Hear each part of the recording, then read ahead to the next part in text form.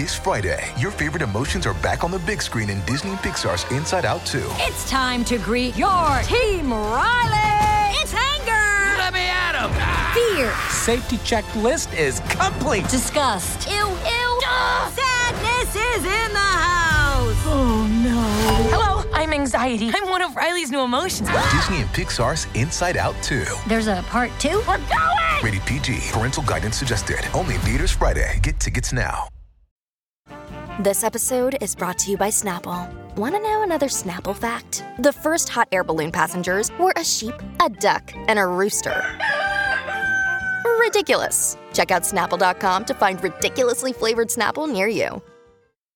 Another day is here, and you're ready for it. What to wear? Check. Breakfast, lunch, and dinner? Check. Planning for what's next and how to save for it? That's where Bank of America can help. For your financial to-dos, Bank of America has experts ready to help get you closer to your goals. Get started at one of our local financial centers or 24/7 in our mobile banking app. Find a location near you at bankofamerica.com/talktous. What would you like the power to do? Mobile banking requires downloading the app and is only available for select devices. Message and data rates may apply. Bank of America N.A., member FDIC. Look, Bumble knows you're exhausted by dating. All the must not take yourself too seriously and 6'1" since that matters. And what do I even say other than, hey? Well, that's why they're introducing an all-new Bumble, with exciting features to make compatibility easier, starting the chat better, and dating safer. They've changed, so you don't have to. Download the new Bumble now. When you need mealtime inspiration, it's worth shopping Kroger, where you'll find over 30,000 mouth-watering choices that excite your inner foodie. And no matter what tasty choice you make, you'll enjoy our everyday low prices, plus extra ways to save, like digital coupons worth over $600 each week. You can also save up to $1 off per gallon at the pump with fuel points. More savings and more inspiring flavors make shopping Kroger worth it every time. Kroger, fresh for everyone. Fuel restrictions apply.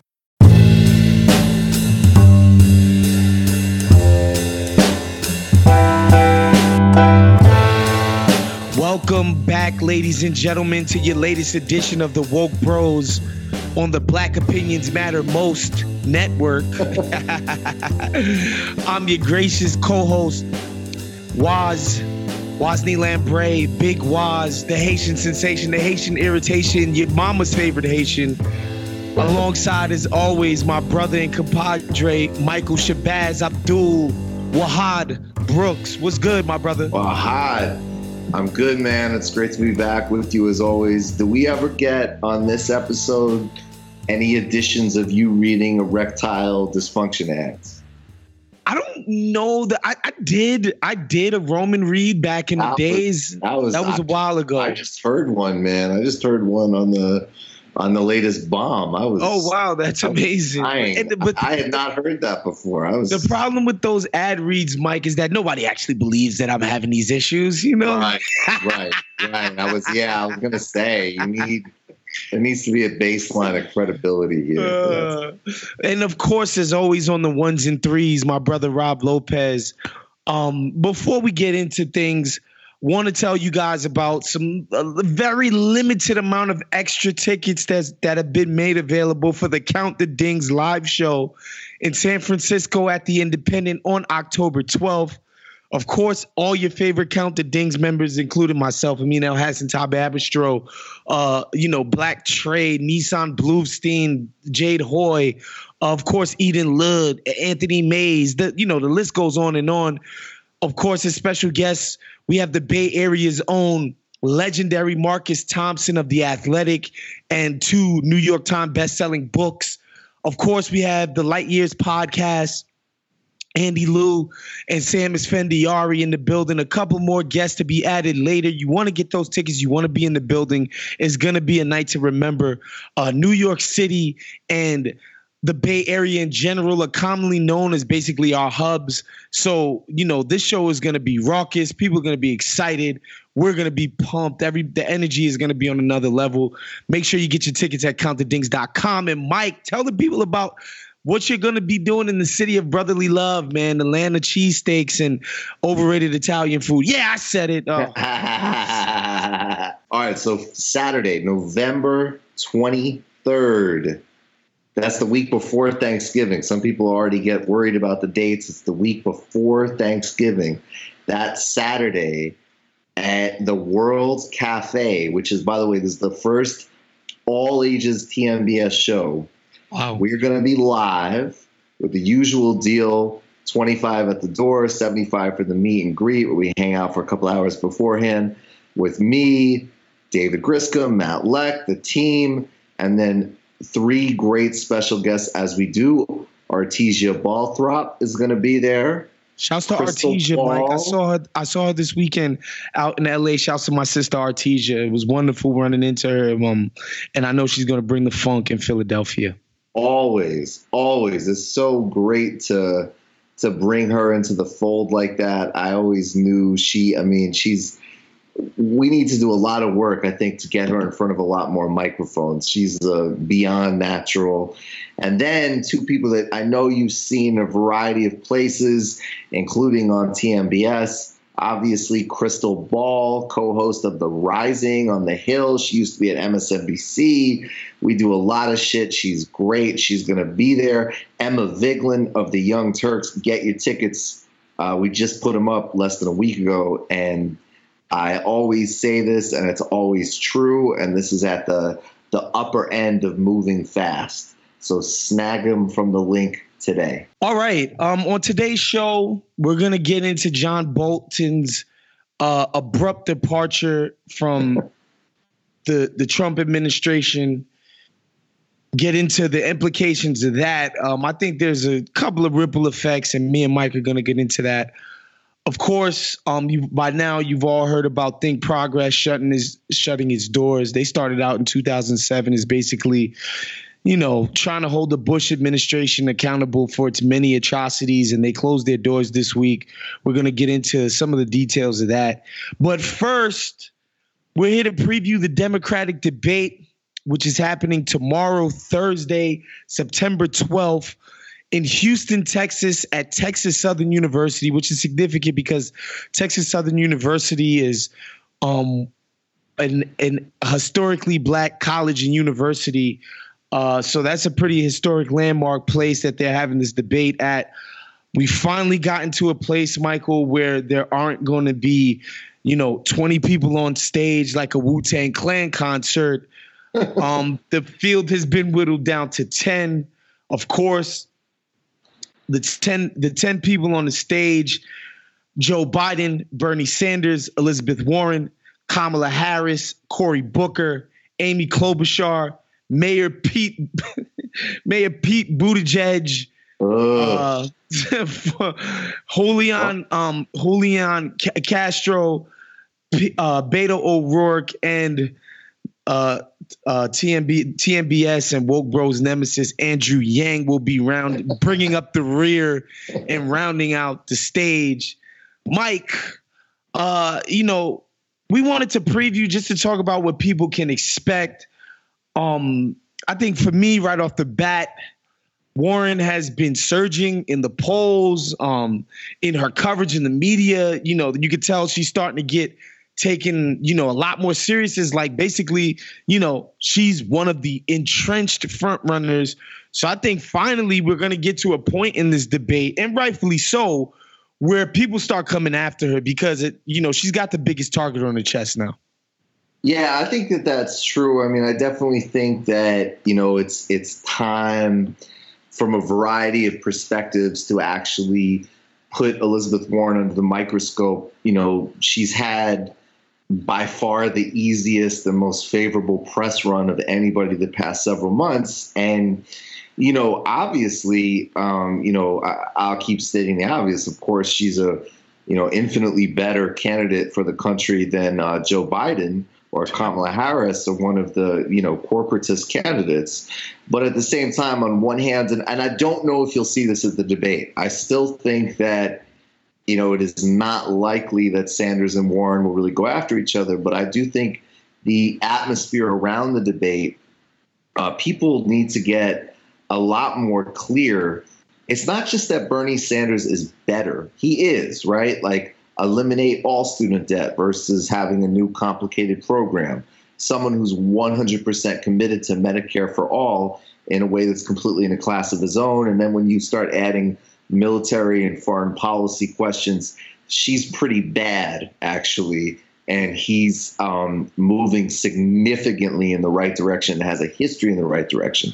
So I think some of that I think the only way that might come up between the two of them, though, is that just as she's kind of like built her sort of positions around his positions in some respects, now she's starting to copy his message of this campaign is a movement campaign. And the reality is that his campaign literally structurally is the only one that's a movement campaign. They're the only campaign so far that uses their email lists to benefit causes that are not them directly. In other words, they have raised money for abortion providers in states where women's rights are under attack. They have warned people about ICE raids. They're doing a different campaign. So now she's kind of moved from the plan brands to the movement brands, and she has credibility on plans, but she doesn't have credibility on the movement. So maybe that will be articulated. I think on the flip side, it will be really fun to potentially see Warren and Biden go at it. They have a history. She kind of got her start in public as a consumer advocate fighting against this bankruptcy bill that Joe Biden helped usher through when he was in the Senate. Hold on, Mike. I want to interrupt you real quick because Mike is speaking so eloquently. What he's trying to say is she about to get in Joe Biden's ass about this bankruptcy stuff. Without a doubt, Joe Biden is just absolute trash. And I just want to say real quick, and then I'm going to pass it back to you. I just think that all of the things about Biden are valid. All of them, whether you're in terms of policy, whether you're talking about Iraq, whether you're talking about the busing issues, all of these things are important. But I do really think, honestly, that saying like, dude, you made it impossible for people to discharge their medical debt. You middle class Amtrak, blah, blah, blah, Joe, you did a full frontal assault on middle and working class people in this country because you're a bag man for the credit card industry. I think that is the type of attack that really has the most salience, and I look forward to seeing it happen. You know why I'm happy that you drew the connection between Warren's her background in consumer advocacy and Joe Biden's background in being a whore. Right.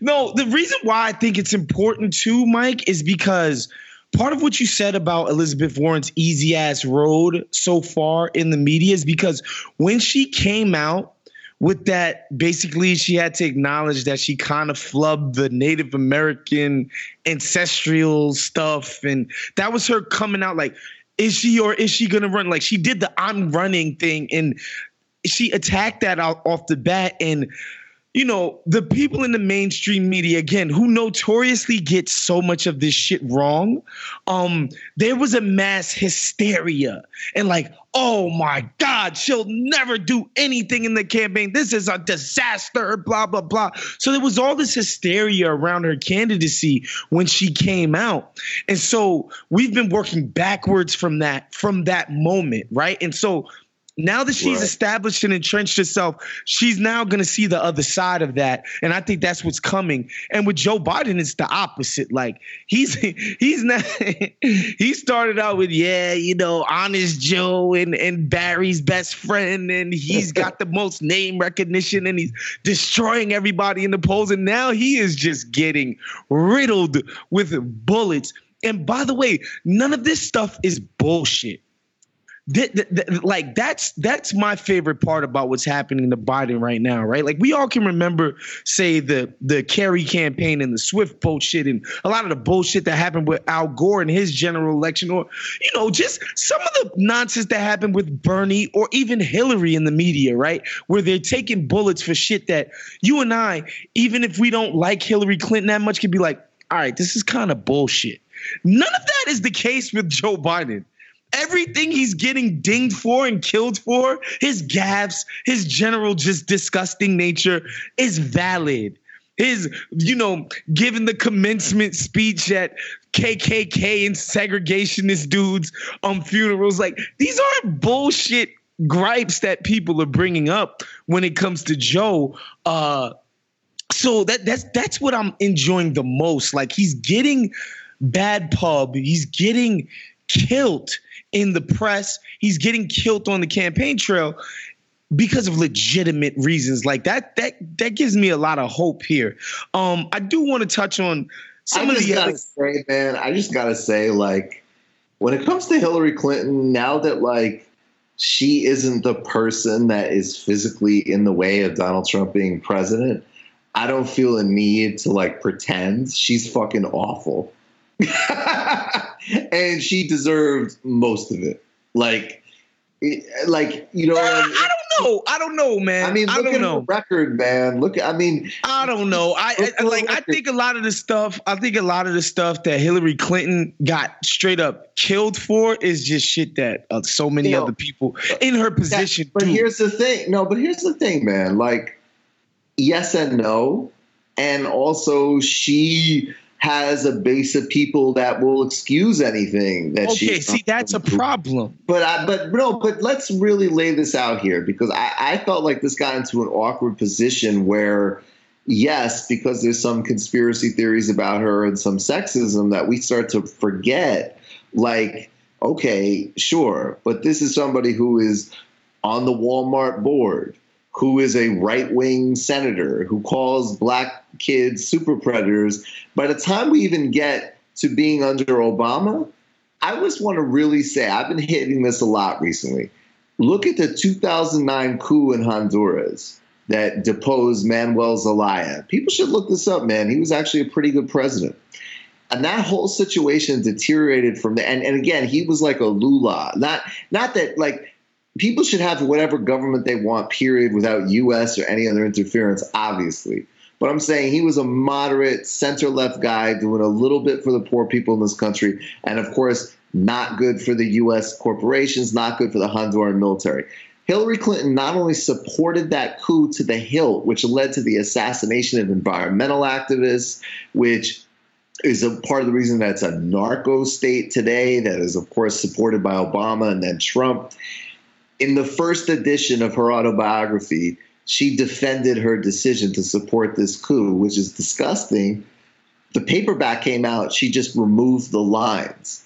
So I just, fuck Hillary Clinton. Like, I don't, this is. So I guess what you're saying, Mike, is that even if she got dinged for bullshit, it's cool because there's stuff that she didn't get dinged for that was legitimate. I'm saying if you put Hillary Clinton #body count, what body count are we talking about?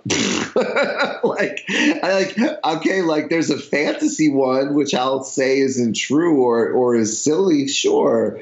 But I'm not innately offended by the use of that language. I mean, I'm not. This is somebody who used her weight as Secretary of State to make sure that Haiti couldn't even raise the minimum wage by a fraction because, oh no, fruit of the loom. Fuck Hillary Clinton. Come on, whatever. We don't need to defend her. She's done. Well, I mean, this wasn't a defense of Hillary Clinton. I hear it. It's just, I mean, I'm happy you got your chance to ding Hillary Clinton. Like, that's great. I mean, the point is, a lot of times there's just bullshit that happens, right? Like, I'm sorry, like, Emailgate was bullshit. Like, that was bullshit. That was something that she got killed for. That was just bullshit, which these are things that we need to remain vigilant on. I'm just saying, if you want to contrast Emailgate with, Joe Biden's record with the banking industry, I don't think there's a comparison there. Which, by the way, Hillary Clinton was getting killed for her with the banking industry. No, I'm just saying she was getting killed for the Goldman Sachs stuff. Yeah. That's just a fact. She did. Bankruptcy bill is what I'm saying. She voted for the same bill. Like, she's not, I'm just, and for what it's worth, like, Biden, everybody get hit for bullshit sometimes. But I guess it's like, to me, I think Clinton and Biden are basically the same candidate, like other than obvious differences in terms of course, like it would be. They're not though, Mike, because there's no Vince Foster for Joe Biden.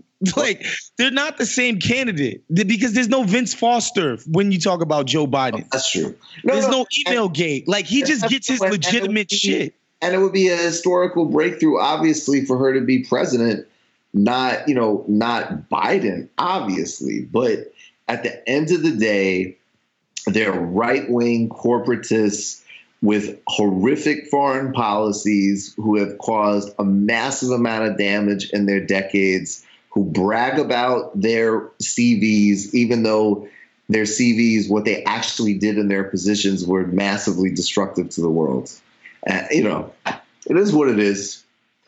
It would be hilarious. I mean, nobody would even believe that Joe Biden would have Vince Foster clipped because he would forget Vince Foster's name. Right. Although he'd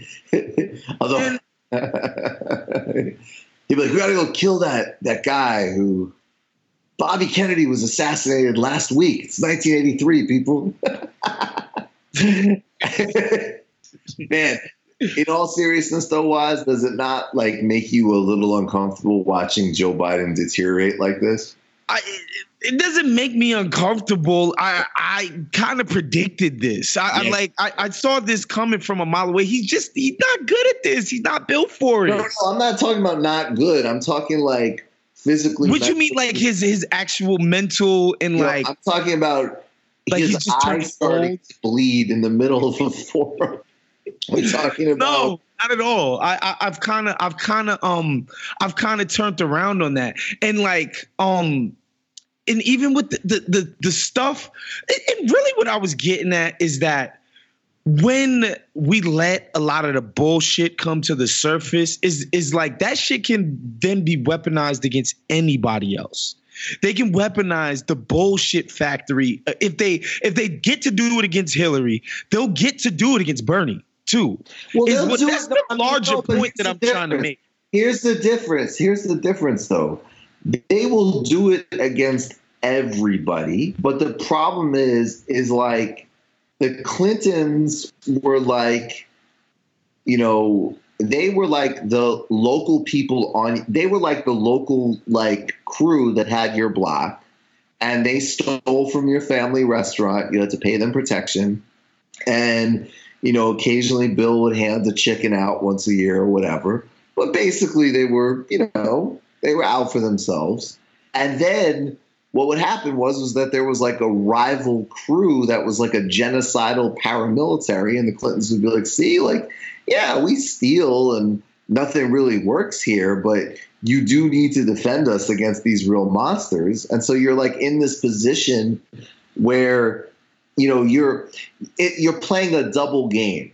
If I have to defend somebody like Sanders, and even and I can get into the ideological, there's big differences with Warren, but even somebody like Warren against them, I don't have to play a double game of like, wow, this makes me sick to have to point out that that's a lie about Hillary Clinton because she really is. You can say the same thing about Barry. You could say the same thing about Barry on a policy level, no question, and I did.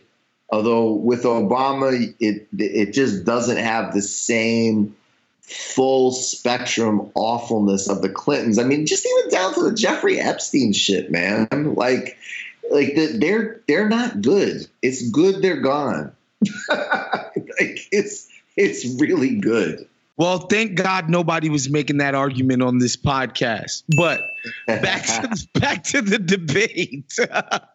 I know we just went on a huge digression, but I do want to mention the other candidates. And we've been saying for weeks on this show that it's down to 3 people essentially. Everybody else is going to stay in the race because there's no reason not to. They haven't run out of money yet. The longer they stay, the more popular become name recognition. And this goes to book sales and whatever they want to do when they're finished not running for president, or if they want to do it the next cycle. Like, that's why these people are going to stay in the race. Like, Kamala Harris is not going to win the nomination for the Democratic Party. Neither is Cory Booker. right? Neither is Amy Klobuchar, but they're going to stay in the race because, it's good for their brands, for lack of a better word for it, for them to stay in. But, I think they'll have interesting contributions. I don't want to just shun them and say, oh, they're now irrelevant in this whole thing.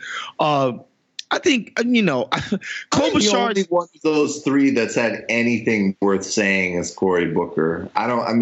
Right. Amy Klobuchar, she's just a pure corporate whatever. She's barely even a blip. I think Harris, I actually thought Harris would be a lot more formidable in the beginning, but I think honestly she's just, did you see that video where some guy called Trump mentally retarded to Harris and she said well put and laughed? And then it became, oh, you can't say that or whatever. And so 2 hours later, she's literally saying, oh, I didn't hear him say that. It's it's the type, it's the type of lie that is it's so it's you can't, I think even though she's young, she's politically just of a different era. She's of a different time. Everybody has their phones out. Maybe there was a time where you could lie like that and then you put your, person out on the news and that goes with this other, and we kind of can spin it out, but it's everybody just saw that. What are you doing? The game has passed her by that way. She's sort of like a mini disc player in that way. Yeah, totally. And again, these guys are gone basically, and they're gonna stick around for a while. They've been able to fundraise. They got a little bit of support. And again, it's good for them to be out meeting people, getting their name out there, to become basically more famous. Just not to belabor the point, but this is literally why people stay in the race far longer than it makes sense for them to, as far as can they win. This is why you're gonna see that. Now, I wanted to pivot to what I would like to see happen.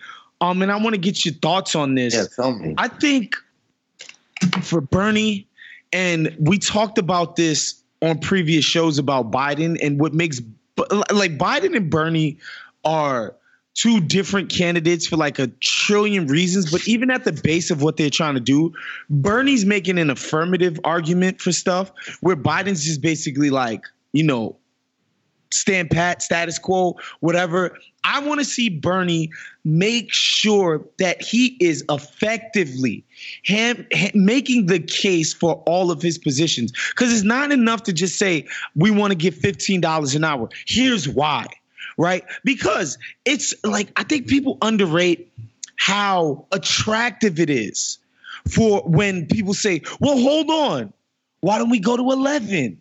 Right? Because in people's minds, when they're not just being when they're not being walked down why it's important to do this one thing, it's well, shit, yeah, maybe we should do gradual. That always sounds good in people's minds. And so the people who are espousing those views, and I think Warren does that a lot, right? Where she's well, let's just ease it on down, right? They always come off as reasonable. And that sounds attractive to people. And so I think it's incumbent upon Bernie to make the case for his arguments, not to just state what they are, but he has to make those cases, because that's how I think he's going to be able to overtake Elizabeth Warren. It's not going to be enough to have the better ideas. He has to make the case for them. I think that's true. And I also, though, I do want to caution, these polls are all over the place. A new poll just came out. He is just ahead of everybody now in New Hampshire, and that's the first time that anybody's taken the lead over Biden, and it's Bernie, not Warren, and his ground game and everything else is the best of anybody's. So I think, he's not falling behind her. I really do think that's I didn't say he was falling behind, but I think she's she's his opponent, for lack of a better word. Yeah, that's just how I feel at this point. No, I think that's true. It's hard because I think his first debate was fine. His second debate was very strong. And to some extent, I do think the formula kind of works where it's look, when Bernie's up on stage, and Warren to a lesser extent, but particularly Bernie, it's everybody's against him. right? Like, and in a weird way, it's like first everybody's against them because, like, you know, the moderators, journalists, the last debate was embarrassing. The whole thing was literally like CNN anchors trying to sick like weird idiots like John Delaney on Bernie Sanders, you know. So I think you have this dynamic where everybody's against him, but then also all trying to copy him, with the exception of Biden, right? Like, and they're all basically saying, I'll give you what Bernie's promising without, you know, you can feel comfortable. And I think that's very revealing because I do still think, like, when you get into the polling and you're like, okay, Bernie is crushing it with young people, with working class people across all demographics. Most of Warren's supporters are affluent, white, educated people. So they're the types of people who, and, you know, all love, whatever, you know, but, you know, they are the types of people who maybe take themselves a little bit too seriously. You know, all good. I don't want to throw them down the stairs, you know, and watch them die, you know, it's the type of people, you know, look, some of them are the type of people, honestly, who are listening to this, who are, you know, some of them are really on point, brilliant, passionate people, and others of them are the kind of people who, you know, the truth is they don't know the policy details of anything, but they do know who somebody in the New York Times said was serious. And I think that, to be honest, like, part of Bernie's appeal, so it's a mixed bag. One thing is, like, he has to be clear and effective, and he has to explain why, and he has to be on his feet, no question, just like you say. And that's why his first debate was mediocre, and his second debate was better significantly. But I also think there is something to, like, his formula is clear, his formula is simple, it works, and it, you know, and there is some element where it's like the kind of self-important people and the punditocracy and the Chris Matthews and the like, yeah, you know, Bernie's making the same point again. Like, yeah, you know, like, yeah, maybe I'll make a different point when people have healthcare, you fucking idiots, and let's just keep it moving. Because in some ways, this is also, you know, this isn't. I think the last thing I'll say, I mean, if these were like a European style, like, you know, open forum, actual conversation / debate, no time limits, Bernie and Warren would shine the best because they're literally the only thing with anybody with anything in depth to say. And it's not to say that other candidates don't have that capacity, but that's not the campaigns they're running. You know, how Kamala Harris cannot spend in sustained interrogation. Well, you want single payer for all, but you want to phase it in over 10 years. Why do you want to cost so many people their lives for something that's purely optics and incidentally leaves you unaccountable even if you want a second term? You know, that's something you could blow off in a soundbite in 1 minute, but not in a real conversation. Yeah, I'm looking forward to this. I'm happy that they've whittled it down. The whole 25 people, 3 debates, blah, blah, blah nonsense was terrible. I'm looking forward to seeing Joe Biden get his bell rung, as I mentioned earlier. Make sure you guys tune into NBC at 8 p.m. Eastern Standard Time. This will probably be up by Thursday. So if you're listening to this Thursday during the day, 8 p.m. Eastern Standard Time on NBC, the Democratic debate for the nomination for president.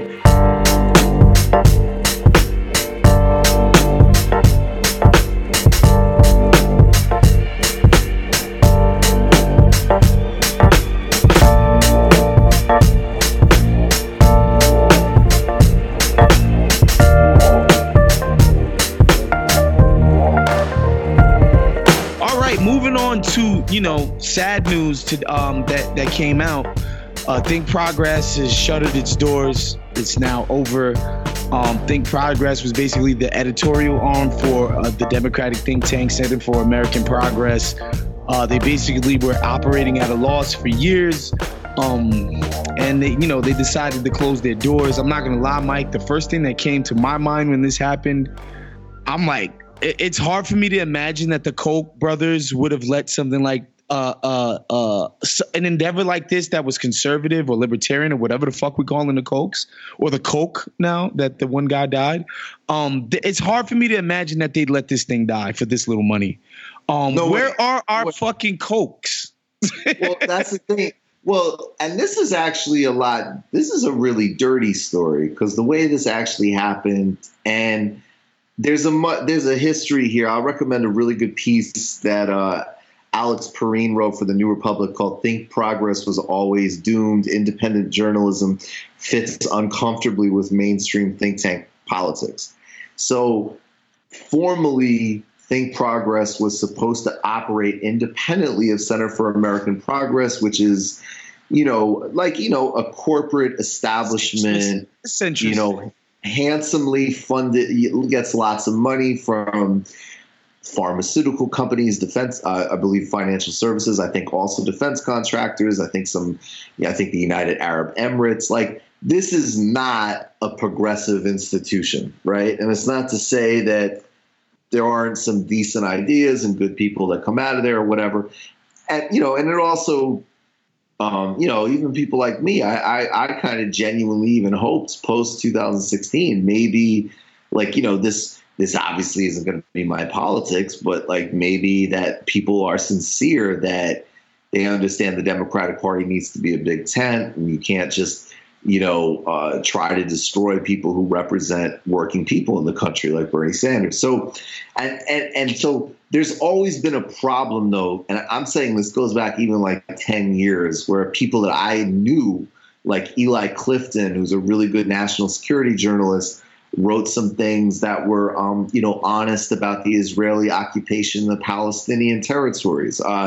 He was called in for meetings with the head of the Center for Think Progress. Now, that's supposed to be a total no-no in terms of them having an independent editorial voice. So there's always been a really big tension there.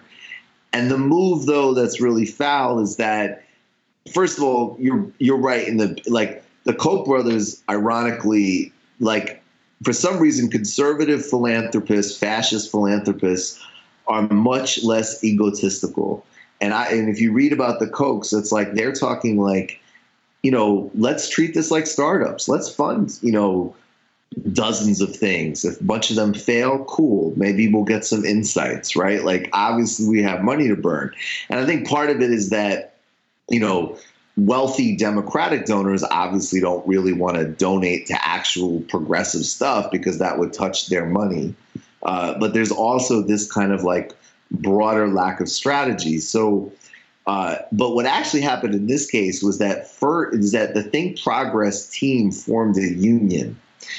And basically, it was announced about a week ago that the Center for American Progress laid off all of the team members and that they wouldn't be like brought back into CAP. They were just fired, right? And so everybody's on Twitter like, oh, this sucks. It's too bad. It must be a funding thing. A day later, CAP, and I'm just going to quote real briefly now from Perrine. Days later, CAP announced that Think Progress would continue publishing material by its in-house think tank staff at a new version of the site, becoming in essence an institutional blog.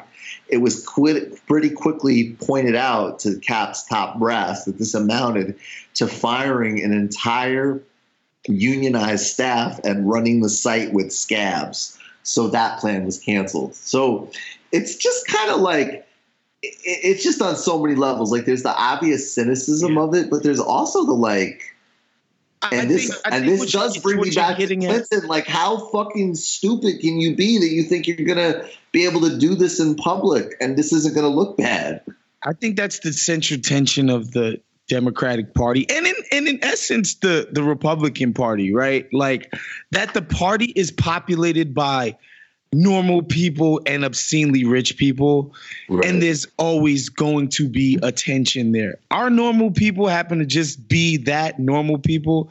Republicans happen to be bigots and sexist and right. It's just whatever. But I'm just saying, like, that's the central tension of the party, like that the Center for American Progress would be against unionization of a sector within their institution just doesn't make any sense unless you consider the fact that it's a bunch of centrist fucks who don't like unionization anyway. They don't respect labor. That's like there's no like you can't call yourself the Center for American Progress if you're against labor. Like it just doesn't make any sense whatsoever. And I think to me, that's always going to be the central tension within the party, within, whatever the fuck we're calling progressivism in this country, is that money is constantly getting in the way of shit. Yeah, definitely. And I mean, and for what it's worth, like they, maybe they don't even maybe because all of these people have said things that are pro-union. They actually also do get funding from unions. I imagine those unions are enraged.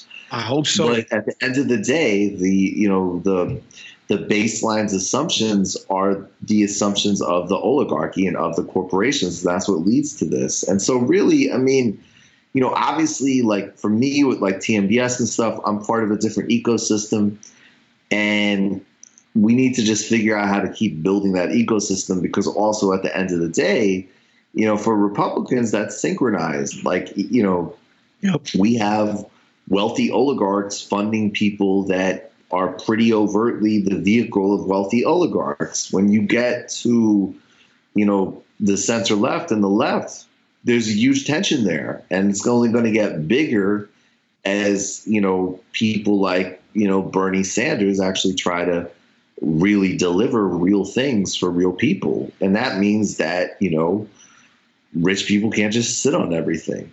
We're going to take back what they took. Yeah. And, I just wanted everybody who's listening, the reason why we wanted to talk about this Think Progress is I like Think Progress. I read their stuff. It's kind of about more than what they were putting out. It's what this entire ordeal represents, right? And that's why we wanted to hit on it. I think Mike brought some fantastic points. Now, before we wrap up the show, of course, we want to talk about John Bolton. Did he quit? Was he fired? You never really know with the Trump organization, with the Trump administration. Like, it's usually always both. He was fired. Oh, he was fired. Okay, beautiful. So John Bolton was fired from his position within the administration. He was, one of the top foreign policy advisors in the entire administration. And, if you knew anything about Bolton, his hugest thing was he was a fucking hawk. Like, he was about as hawkish as it got in Washington, which is kind of crazy to say, right? Like the atmosphere down there, especially with these these people who fancy themselves as foreign policy experts, they can get pretty hawkish. Like, you think about somebody like Lindsey Graham specifically, John Bolton was to the right of that dude. Lindsey Graham, what a fucking I know. Jesus I know. Christ. But I thought it was interesting because to me right now, not the most important, but one of the hottest topics in American foreign policy is what's happening with Iran. And Bolton was the loudest voice in the room when it came to let's go get them. Let's go get them now. Let's go get them in the most overt, muscular, extreme way possible. And the crazy thing is, Mike, it's this weird thing about Trump. He knows that war is not a winner. He's like, that's not a winner for people don't want that shit. Nobody wants it. That's the weirdest thing. He has these things that he knows instinctually. He's like, people don't want that. That doesn't work. That's not going to make me popular. That's not going to get me cool points. So I don't want to do it. It's not even I'm opposed to fucking up Iran. It's just people don't want that. I just thought it was interesting that the guy got canned. Yeah, no, I mean, look, it's 100% good news from the perspective of, the well-being of the world, which is, trying to fight back against an invasion, a war on Iran, which would just be an absolute catastrophe in every possible sense. Maybe even for other things like the attempt to, regime change in Venezuela.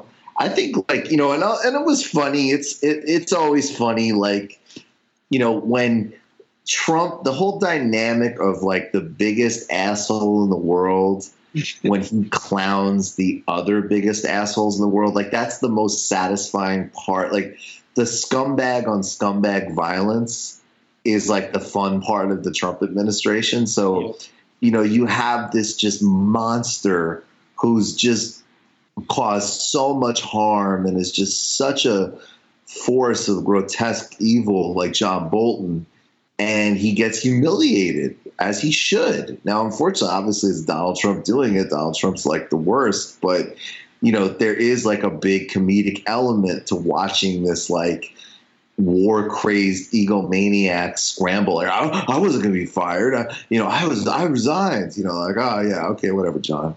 I think, yeah, and this is also the part too where, you know, look, Trump can't be trusted to handle any of this, but at the end of the day, like, you know, you still hear these like whiny, like liberal kind of like, you know, like they are so fixated on Trump that they're almost willing to like be like, you know, he chose North Korea over John Bolton. And it's like, oh, God, well, yeah, shut up.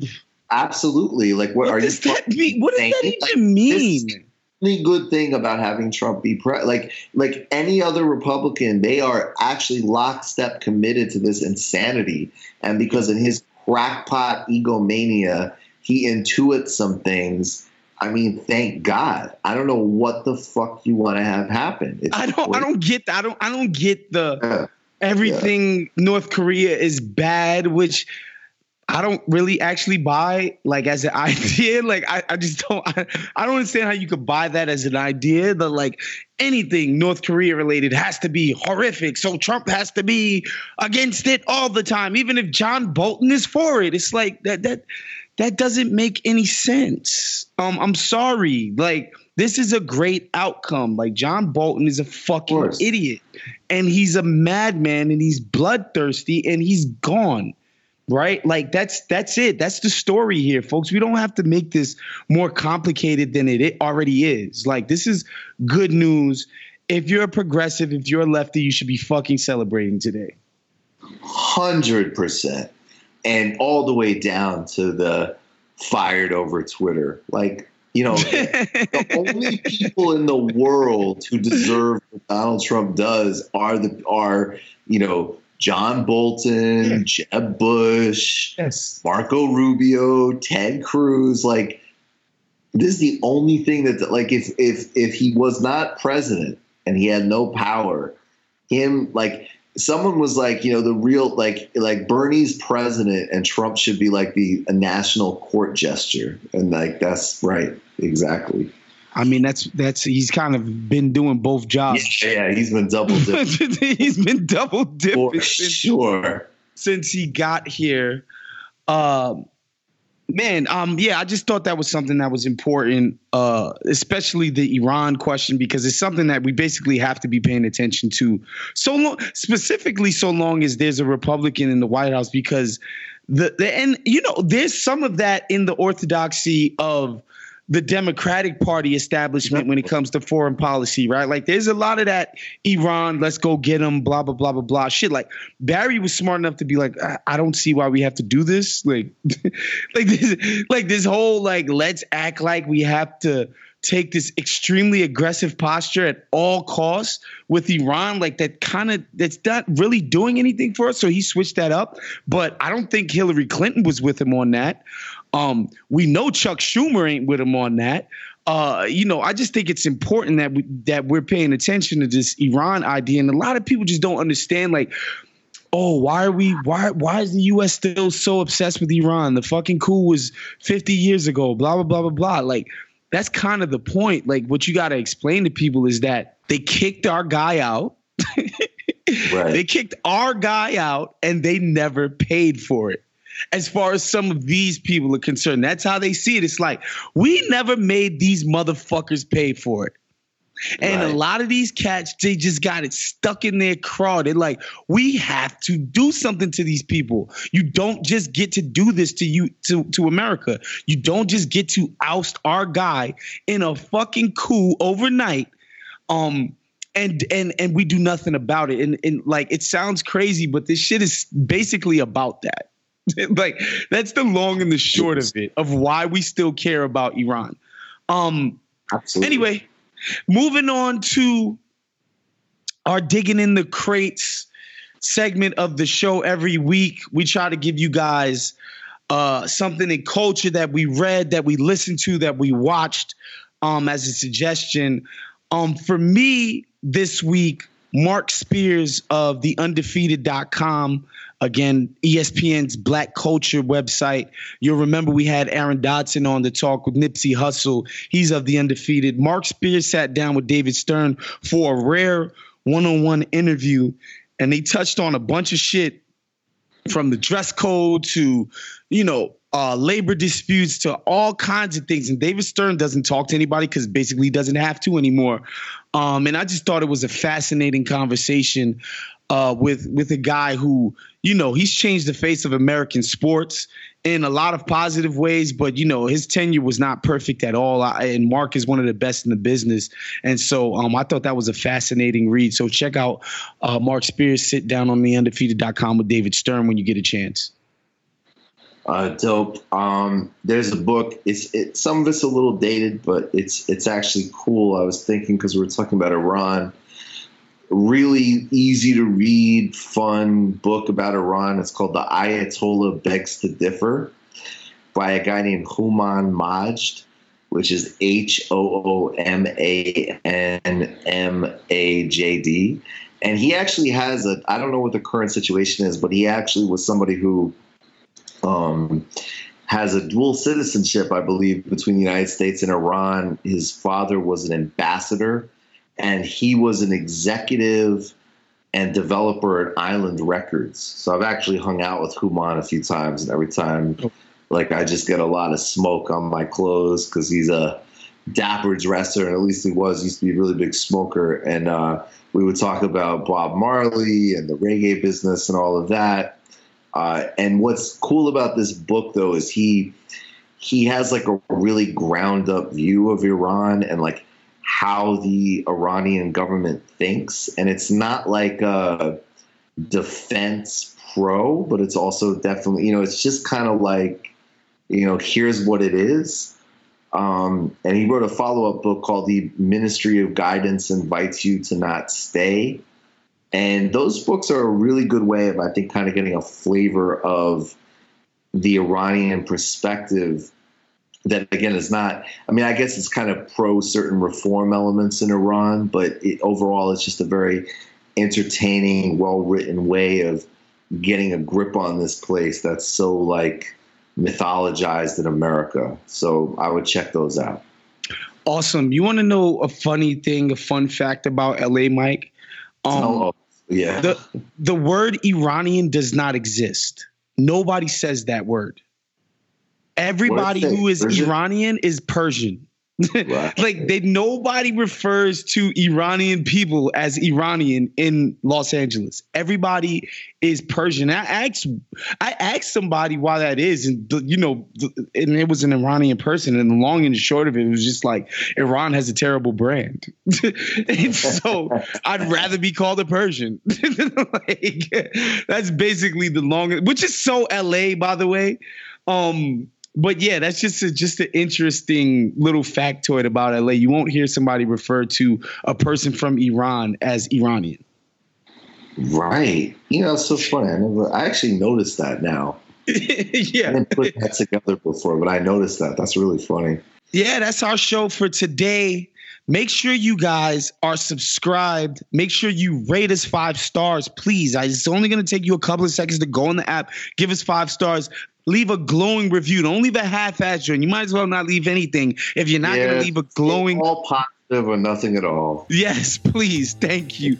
But of course, make sure you're a TMBS patron. Make sure you're a Count the Dings patron. Shouts to all of our current patrons right now. We really love and appreciate your support. It allows for us to do so much of the great shit that we put out, on a day-to-day basis. So we want to thank the patrons for that. We will see you guys next week. For Michael Brooks, I'm Big Waz. We out.